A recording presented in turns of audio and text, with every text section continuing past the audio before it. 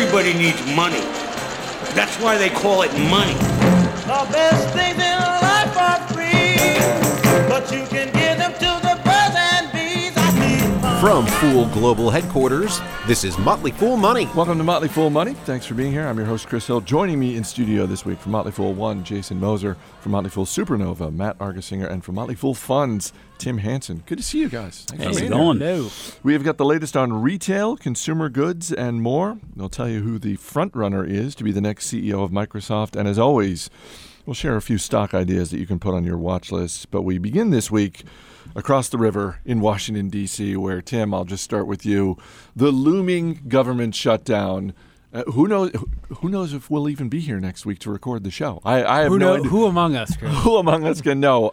This seems, though, with the countdown to September 30th, the possibility of the federal government shutting down, maybe it's just me, but it seems like Wall Street is just sort of shrugging its shoulders and saying, you know what, we're not really interested. We're not worried about this at all. You know, this is one of those situations where the difference between having money on the line and just speculating leads to very different conclusions. So you turn on the TV and it's like, I've got no money in this game, but man, there could totally be a government shutdown. And then you go to Wall Street where people are actually investing, presumably based on the health of the economy, and they seem to think this is not a big deal. I agree with the latter more than the former. As they say in Texas, this is all hat, no cattle. I mean, the people are out there in Washington. It's just they're bloviating on, and it's all about having a big public persona. But I think at the end of the day, neither side wants the government to shut down. There's no good reason why the government should shut down. But I think the phrase rally. We're not a politics show, but if there's been a more dangerous phrase, I think, to the political discourse over the past 4 years than rally your base, I'm not sure what it is. Maddie, to Tim's point, it seems like in terms of Wall Street, the debt ceiling, which I think hits on October 17th, that potentially has some effect for investors. But in terms of the government shutdown, right. Well, as we were talking about before the show, I think we're all looking forward to better commutes next week potentially. So maybe a little bit rooting for a government shutdown. But no, I think, to Tim's point, government shutdown, I think it's mostly a non-issue. The debt ceiling, a little more important because you wonder what's going to come out of that, what decisions are going to be made, or what deal is going to be made to raise the debt ceiling. And it seems like that's the way it's been going in Washington. It's extracting sort of policies and issues as using the threat of not raising the debt ceiling. And so what happens? Where are we in 2 weeks? That's the bigger question. Yeah, I mean, what Tim says is spot on. I mean, you got to figure at the end of the day, I mean, it's not going to be much that comes of this. But I think that something that probably sneaks under a lot of people's radars is a little byproduct of this. When you have the threats of this government shutdown and furloughs being enacted, that's when these employees, federal employees, are then deemed either essential or non-essential. And you have to figure, with this happening, it seems like every 6 months to a year now. I mean, you keep on having to deem a lot of people non-essential. And I would think at some point, those people who, it just reiterated time and time again that you're non-essential. You're worried about the egos of probably going to be a little bit of employees? A bitterness factor there in your employee base at some point, right? Yeah. I mean, I'm just speculating. So the government's Glassdoor rating is going to take a big hit next week. It's distinctly possible. I will say on the debt ceiling, if you look at where the smart money is, like nobody's buying credit default swaps on U.S. government debt, right? So I mean, everybody's going to get solved. Let's move on to actual companies. Penney continues to be in the headlines, and not for good reasons. The stock had a 13-year low this week. At one point, it was the most traded stock in the public markets. Maddie, it bounced back, but then it fell to another new low after announcing it will be offering, do I have this number right, 84 million new shares? Because they need the money? Well, this is an absolute train wreck, and there's so many ways to go with this, but I kind of want to, there's two words that are coming to mind that we're looking at this Penney story: Chinese wall. And let me explain. So earlier this summer, you remember that Goldman Sachs helped Penney raise about $2.25 billion in new debt. CEO Ullman had come back. It was kind of a way to keep things rolling and hopefully lead to improving conditions, improving liquidity conditions at Penney. Well, just earlier this past week, Goldman came out, put a bad rating on the stock and actually put an underperform rating on a lot of Penney's debt, which really hurt the stock. CEO Ullman came on and said, "Hey, look, we're good. I know stock's taking a big hit today, but we have all the cash we need." Yeah, which turned out to be totally false because as of this past week, we know that they're also needing to raise what amounts to about a 38% dilution to the stock. And raising that amount of money at a 13-year low is just one of the worst things you can do. But I think it's great that Goldman Sachs is also leading the sale on those shares. And so there's two ways to look at it. Either Goldman Sachs is great at playing both sides of the trade, as we know, or you can almost say, hey, the Chinese wall is actually working. Goldman Bank is doing things at the same time its analysts are sort of taking the opposite view of things. So how is this stock not at zero, Tim? I mean, who is making any bet with the debacle? Yes, all of the stuff that Maddie illustrated for this past week, but really just the last year and a half. Well, it's not even just what Maddie said about the the debt. Well, we've got all the money we need, which, given the proximity to this capital raise, is something the SEC is undoubtedly going to look into. Got to. But and then on the other side of that, they let Ackman and Vornado, who previously owned large stakes in the company, sell at between 12 and 13. Before they dropped this offering out on the market. So, I mean, they were letting insiders get out ahead of destroying their common shareholder base. I mean, so add to the heap of horrible concept, debt-laden balance sheet, comps tanking, like a severe corporate governance issue. Yeah. I don't know who owns it. Throw up my hands. I have no idea. George Soros, right? I mean, who else is in this? Well, Kyle Bass. Kyle Bass got hammered. Richard Perry got hammered. But those guys can't be happy. But they're not selling, at least as far as we know right now. But well, I mean, the flip side of this, there's a lot of volume today. We don't know. Maybe they already sold. They've got a pretty easy comp they're coming up on, so there's that. Yeah, I know, but I will say in December they're going to have some incredibly easy same-store sales numbers. It's not making me want to buy the stock anymore. I think what Tim was saying yesterday on Twitter was so good, because it's like, well, they might not even get through the holiday season. I mean, if they have to raise this type of money, they might be struggling to make payroll, make payables. I mean, they might not make it to those good comps. Yeah, the people in the country who should be most worried about this, besides JCPenney common shareholders, are anybody who has a receivable at JCPenney. I mean, because you've got to be panicked, especially if you're a small business who relies on that sort of 30 to 45-day payment window to make your payroll.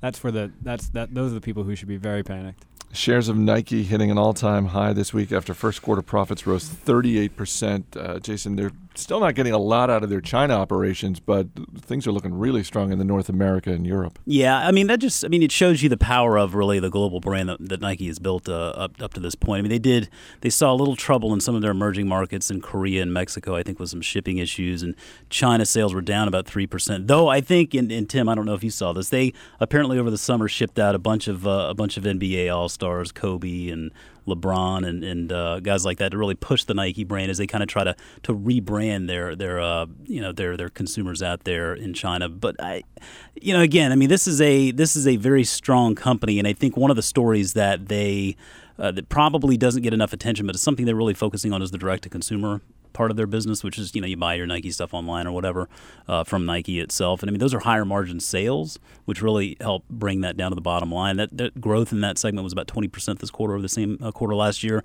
which was significant. And I think that's something you'll see them continue to focus on. But gross margin, saw a benefit there from improved materials costs and that direct to consumer. So all in all, a very powerful brand in a big market opportunity. It continues to do well.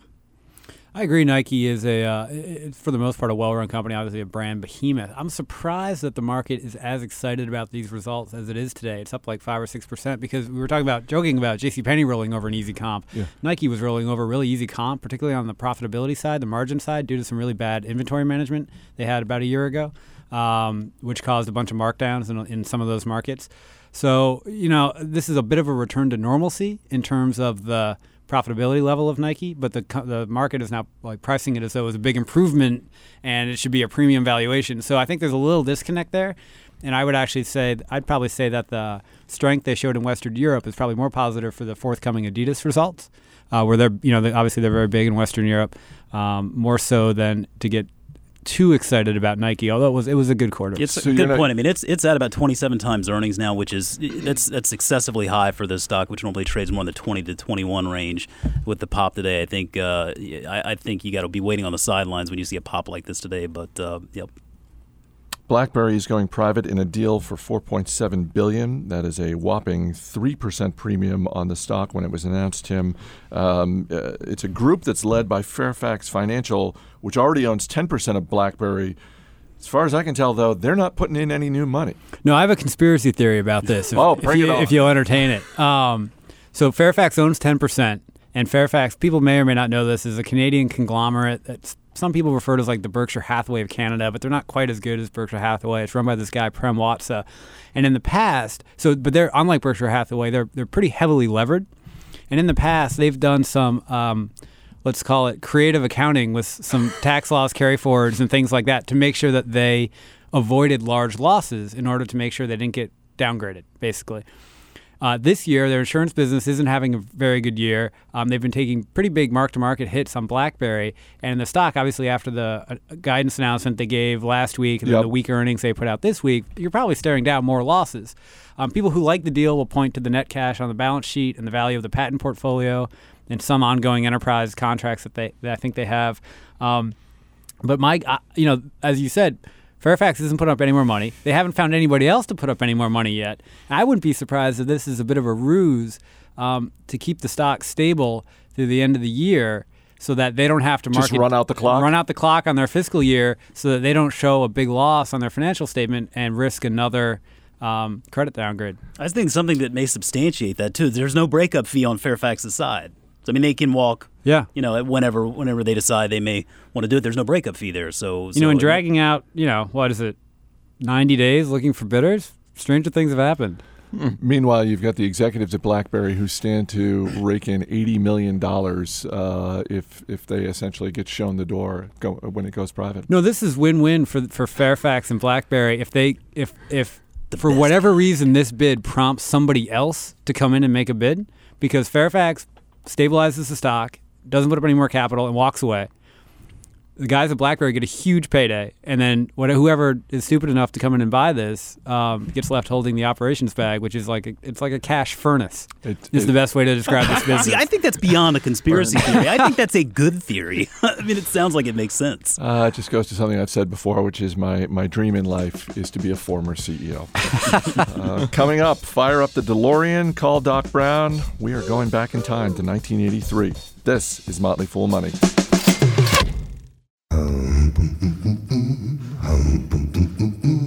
Welcome back to Motley Fool Money. Chris Hill here in studio with Jason Moser, Matt Argesinger, and Tim Hansen.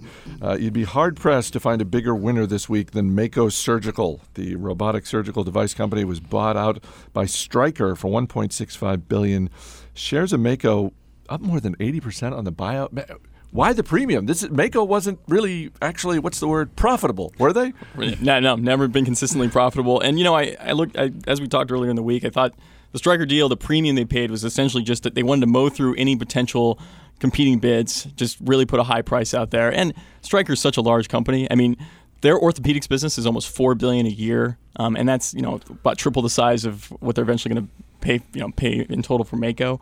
The deal makes sense. Makoplasty, which is Mako's sort of robotic knee surgery implant technology, it was always kind of a little bit of a threat to Stryker, or an opportunity, I guess, and that's how they viewed it. So it could be accretive to Stryker, going forward. It's a fast-growing company. I'll just say, though, I work on the Rule Breakers team. This was a 3-time rec for us. Really not really successful. Our first rec happened at a much lower price, tended to work out. But this has been a heck of a volatile stock, and I feel that bittersweet about it. I was almost kind of relieved. You're not sad to see it go? No, obviously great for our members who bought within the last year because Mako was really low. This week, Amazon unveiled the new Kindle Fire HDX tablet. It is faster and cheaper. It is much cheaper, Jason. It's the $6 million man. It's lighter, the faster, cheapest version cheaper, is $139.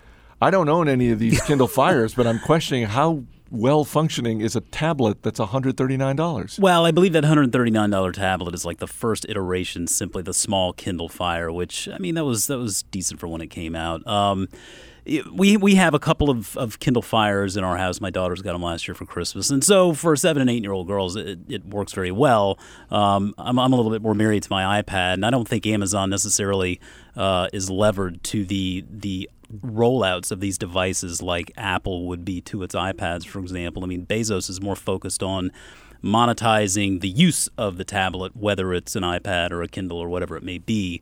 I think these Kindle Fires give him a chance to experiment and try new things, and a good example of that would be the integration of the Great Reads acquisition there into their sort of ecosystem there, and the Mayday button, which is supposed to bring up a very interactive customer service experience with the tablet. So, that's why you didn't see any big reaction one way or another with the tablets themselves. But I think it's something that he likes to do. It gives him a chance to innovate and try new things, and they'll probably continue to do well because he does such a good job of making them affordable for the masses.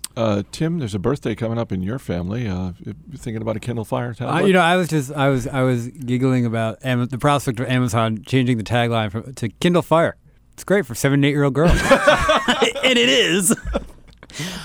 I think a couple techies just died at Amazon hearing that. The website All Things Digital is reporting that Microsoft's search to replace Steve Ballmer as CEO has landed upon the CEO at Ford Motor, Alan Mulally. He appears to be the lead horse now. I was saying earlier today, Maddie, it seemed like whoever replaces Steve Ballmer, I feel like they almost have to go outside the company. I think you're right. I think Microsoft is at the point where it's just there has to be some kind of shakeup or some kind of clash of cultures in order, to really get the company moving. Alan Mulally came in and he left Boeing. He was head of Boeing's commercial business, came in as CEO of Ford about 6 years ago, I believe. And it's been a dramatic turnaround at Ford. But that was really an operational thing, I think, at Ford. I'm trying to struggle to find out what Alan Mulally could do with Microsoft. He has a home in Seattle. He's worked with Steve Ballmer before, so it sort of makes sense. And they've given up a lot of what I would have thought, like Don Matrick, who went to Zynga, head of Microsoft's Xbox business, which really the guy responsible for building that business into a multi-billion-dollar business. I thought he might be the guy in the future, but he's now gone. So. Might make sense. It seems like the problems at Microsoft are more innovation related as opposed to something like culture or operational, which, as you noted, Mullally's more focused on. That's why I think he was so successful at Ford, because it's they're not really trying to innovate past the car, so to speak. But with Microsoft, it does seem like the innovation side of things is causing them more problems. So it's kind of why I'd be curious to see if he got the position exactly why. But we will keep watching. Before we wrap up, our producer Matt Greer is back in Houston this weekend for his 30th high school reunion, and he was kind enough to share a 30? 30th. Just checking. What? Mac looks good. Congratulations, Mac. For a guy pushing 50, he looks good. But he shared a page out of his yearbook about his classmate in high school, Michael Dell. And I'm just going to read here. This is 1983. It's a little profile on Michael Dell talking about computers and saying... Talking about computers. Saying, I think it would be very difficult for anyone in the future to have a job that did not in some way involve a computer. Nailed it. That's a good call by an 18-year-old Bam. Kid. We got a minute left. 30 years from now, what's a kid, a senior in high school right now, thinking about that's going to be big in the future? Genetic sequencing. Really? I think it's going to bring up a lot of moral and ethical dilemmas, but I think it's going to be a huge technology that people are going to become to rely on. Mac, what the heck have you done? No, second. I think alternative energy, or at least getting to a point where we're completely renewable, that it's going to happen. Mac comes up with bits like this, by the way. Yeah, that's what Mac does. That's what Mac does. There you go. Jason? I think we just continue to see the rollout of the smart home, more smart home functions as kids get older, ovens that cook your dinner for you while you're at work or at school, and just go with fridges the that talk man. to you and all that stuff, the proliferation of that. Steve, what do you think? Flying cars. Boom. Steve nailed it. Up next, we're going inside the beer industry with Ken Grossman, the founder of Sierra Nevada. This is Motley Fool Money.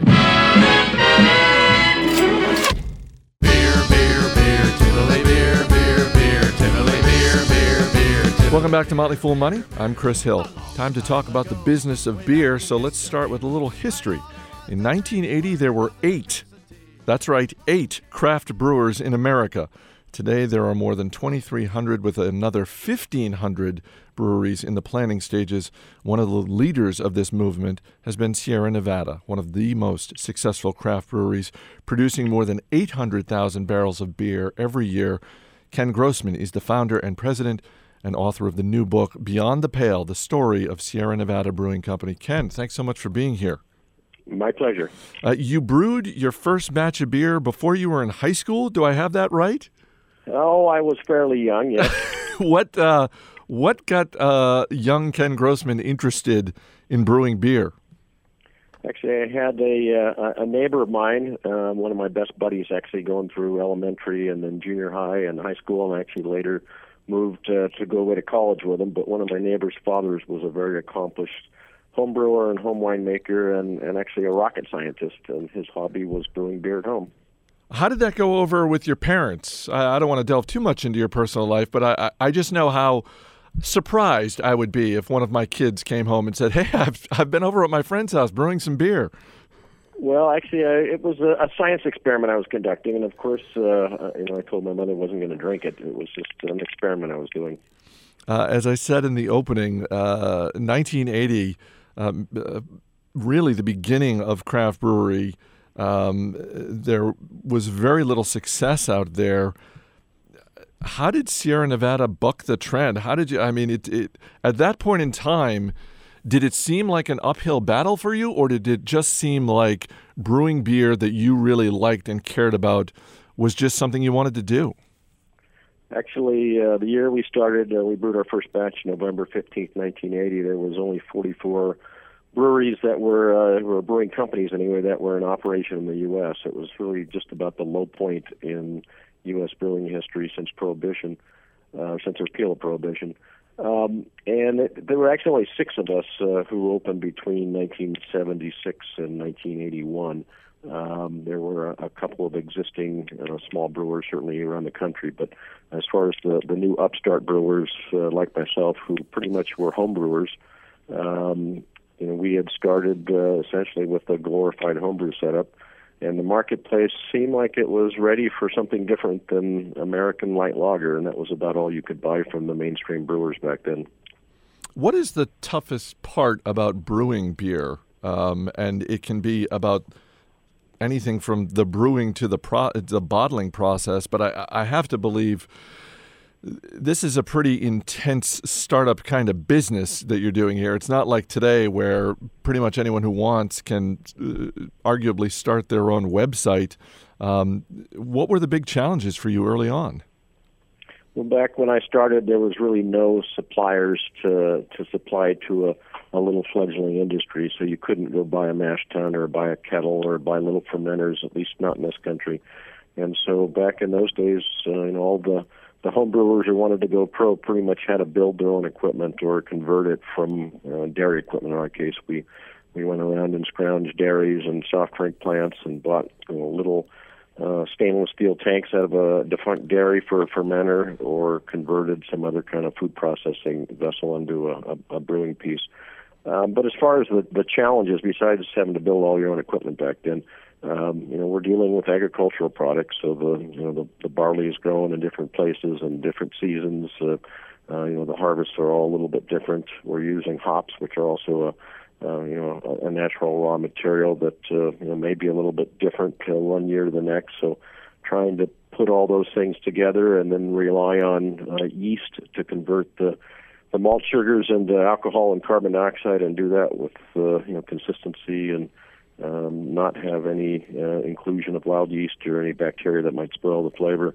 So keeping a handle on sanitation, as well as just trying to deal with varying raw materials was some of our earlier challenges. You mentioned consistency, and I have to believe that has got to be one of the biggest challenges, particularly as you grow. I would think that maintaining quality is easier when you're just starting out, but as Sierra Nevada has grown dramatically over the years, you're now one of the biggest brewers in the country. What's the key to maintaining that quality? Actually, it's the opposite. When you're really small, it's pretty challenging to get the consistency.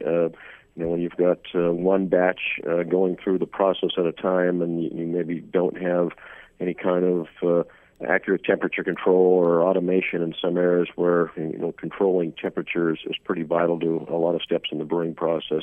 And again, maintaining that sanitation throughout the process is harder when you're very small and using primitive equipment. So as we've grown, we've invested significantly in quality control measures and state-of-the-art equipment. Our fermentation tanks are very hygienic and custom-built for us now. We're using brewing equipment built in Germany by companies that have been building breweries for hundreds of years, so they've got a lot more knowledge and engineering expertise, and so you can get a lot more consistent and actually better product with some of the modern developments in brewing engineering and equipment.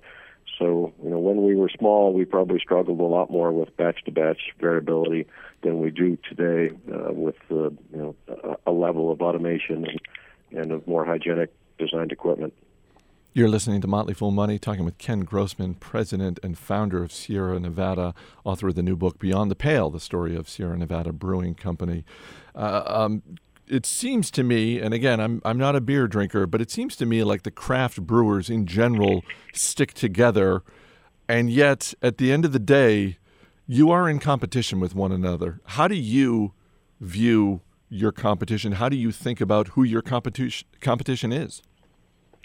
Well, yeah, you're right. We do tend to stick together, and when I started, I mentioned there were only 6 small breweries in the United States, and we were all on a first-name basis and would see each other regularly, and if somebody needed some malt or some hops because they were short, or even yeast in some cases, your brethren would be happy to help you out and loan you what you needed.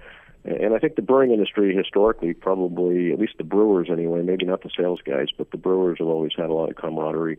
We're in a business that's a mixture of art and science, and there's been a lot of sharing of knowledge and helping brewers out, both in the U.S. and we're friendly with brewers around the world, actually. And today, I think part of the success of craft brewing in America has been because of this camaraderie that's been fostered amongst the brewers. We do all sort of see that the rising tide is lifting all boats, and so we try to help each other, encourage brewers to improve quality and consistency, and to share knowledge where we can to help each other out. So it's a big fraternity. Most all of us get along very well. I've got a brewer visiting me today, Benny from Russian River, who's a good friend and a great brewer, and we're actually doing a real fun project next year to sort of kick off our new brewery that we're opening in North Carolina. We're doing a 12-pack that'll have 12 of our friends in the brewing industry come and brew beers at our brewery. So we'll have 12 different beers brewed by us, with 12 different brewers helping along the way. So again, to show that spirit of camaraderie and support for the industry. You've got your standard Sierra Nevada Pale Ale, but you've also got a number of seasonal beers. I know that our producer, among others, is counting the days until your celebration comes out. How big a part of your business are seasonal beers? They're a significant part of our business, and not necessarily just in volume. They do contribute certainly to some volume, but it's more to excite and delight the consumers out there who want to experiment and want to try wheat beers and stouts and dry hop beers and barley wines and Belgian style beers. So we brew dozens of different beers, and most of them aren't widely distributed, but we do have a range of them that do get into lots of markets. And for us, one, it's fun to do. I mean, as brewers, just like as a chef, you wouldn't want to cook the same dish over and over again. So we get a lot of enjoyment out of experimenting with beer and brewing styles. And what's made craft brewing in America such a popular thing is all the fun and experimentation we've had as a group of entrepreneurs and brewers. What's happened in the U.S. with the explosion of craft brewing, and there's essentially now more than one brewer a day opening up their doors. So it's really been an explosion of craft brewing. But it's spread worldwide. Now we've got brewers from all over the world coming to visit America to see what we've done that's made our industry so fun and exciting. Even countries that had proud brewing traditions like Germany are coming to visit brewers in America to find out what's been happening over here and why we've been able to re-engage the consumer so well. You're listening to Motley Fool Money, talking with Ken Grossman, president and founder of Sierra Nevada Brewing Company. You are also the owner, and I am curious to what extent you have thought about taking your private company public, because I have to believe that there are plenty of fans of yours out there who would love to own shares of Sierra Nevada stock. Oh, I mean, over the years we've been approached by a whole range of people wanting to take us public or invest in the company or buy us. And at this point in time, I've had really no interest in doing any of those things. I had a partner quite a few years ago I bought out, and now I've got two of my children actively involved in the business. I've got a 35-year-old daughter named Sierra and a son named Brian, who's actually moved out to North Carolina to help head up that brewery out there. So it's a family business, and we've gotten a lot of enjoyment out of building the company, and really haven't had a reason or a desire to either go public or sell out. One of the things we like to focus on as investors at the Motley Fool is the importance of corporate culture.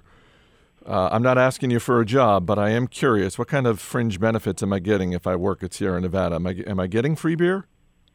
Oh yes, you're getting free beer. We have an on-site health clinic. We have a restaurant, and employees get dollars to spend over there.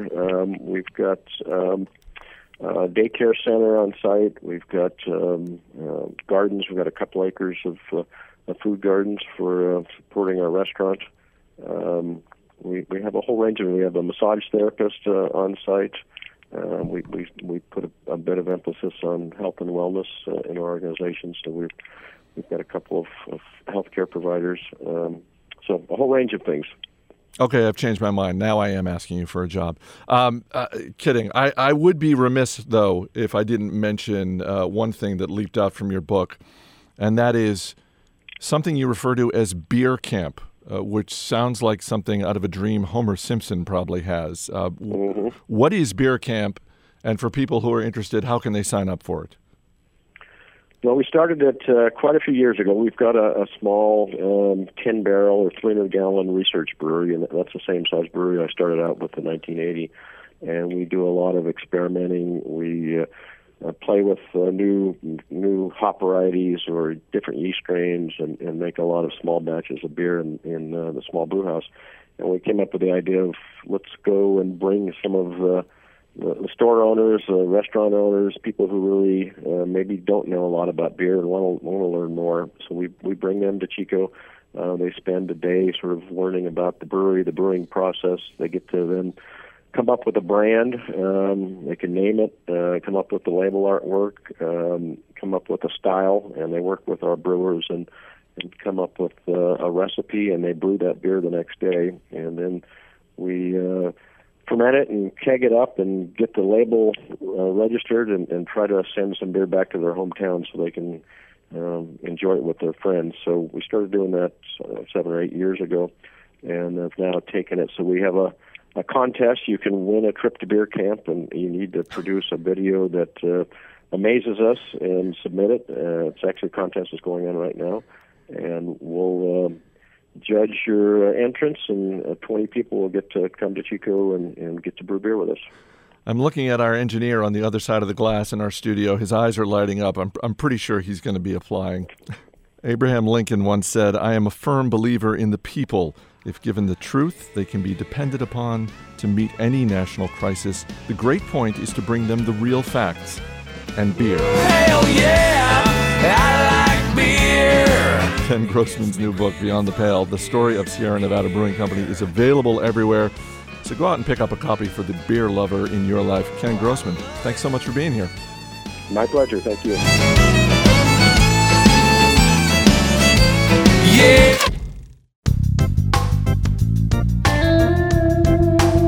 As always, people on the program may have interest in the stocks they talk about, and the Motley Fool may have formal recommendations for or against. So don't buy or sell stocks based solely on what you hear. I'm Chris Hill. Joining me in studio once again, Tim Hansen, Matt Argesinger, and Jason Moser. Guys, before we get to the stocks on our radar, I should mention for our Canadian listeners out there, and we do have them, dozens of them, I am hosting an event on Tuesday, October 1st at the University of Toronto. This is for Canadian investors, but wherever you are in Canada, you can watch the event. We're going to stream it online. All the details are at fool.ca/October1, and that's the numeral 1. That's our Canadian website, fool.ca/October1.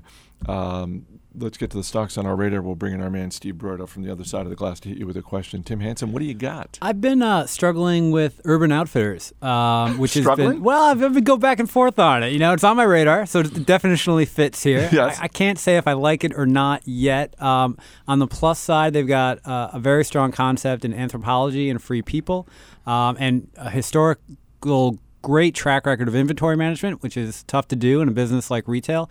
On the other side, Urban Outfitters, to me, which is their biggest concept, is a little bit on the trendy side. I think there's fashion risk there, and the stock still looks expensive even after some recent declines on some weak guidance that they gave for the duration of the year. So, if those anthropology and free people concepts keep firing and the inventory stays clean, probably a winner from here.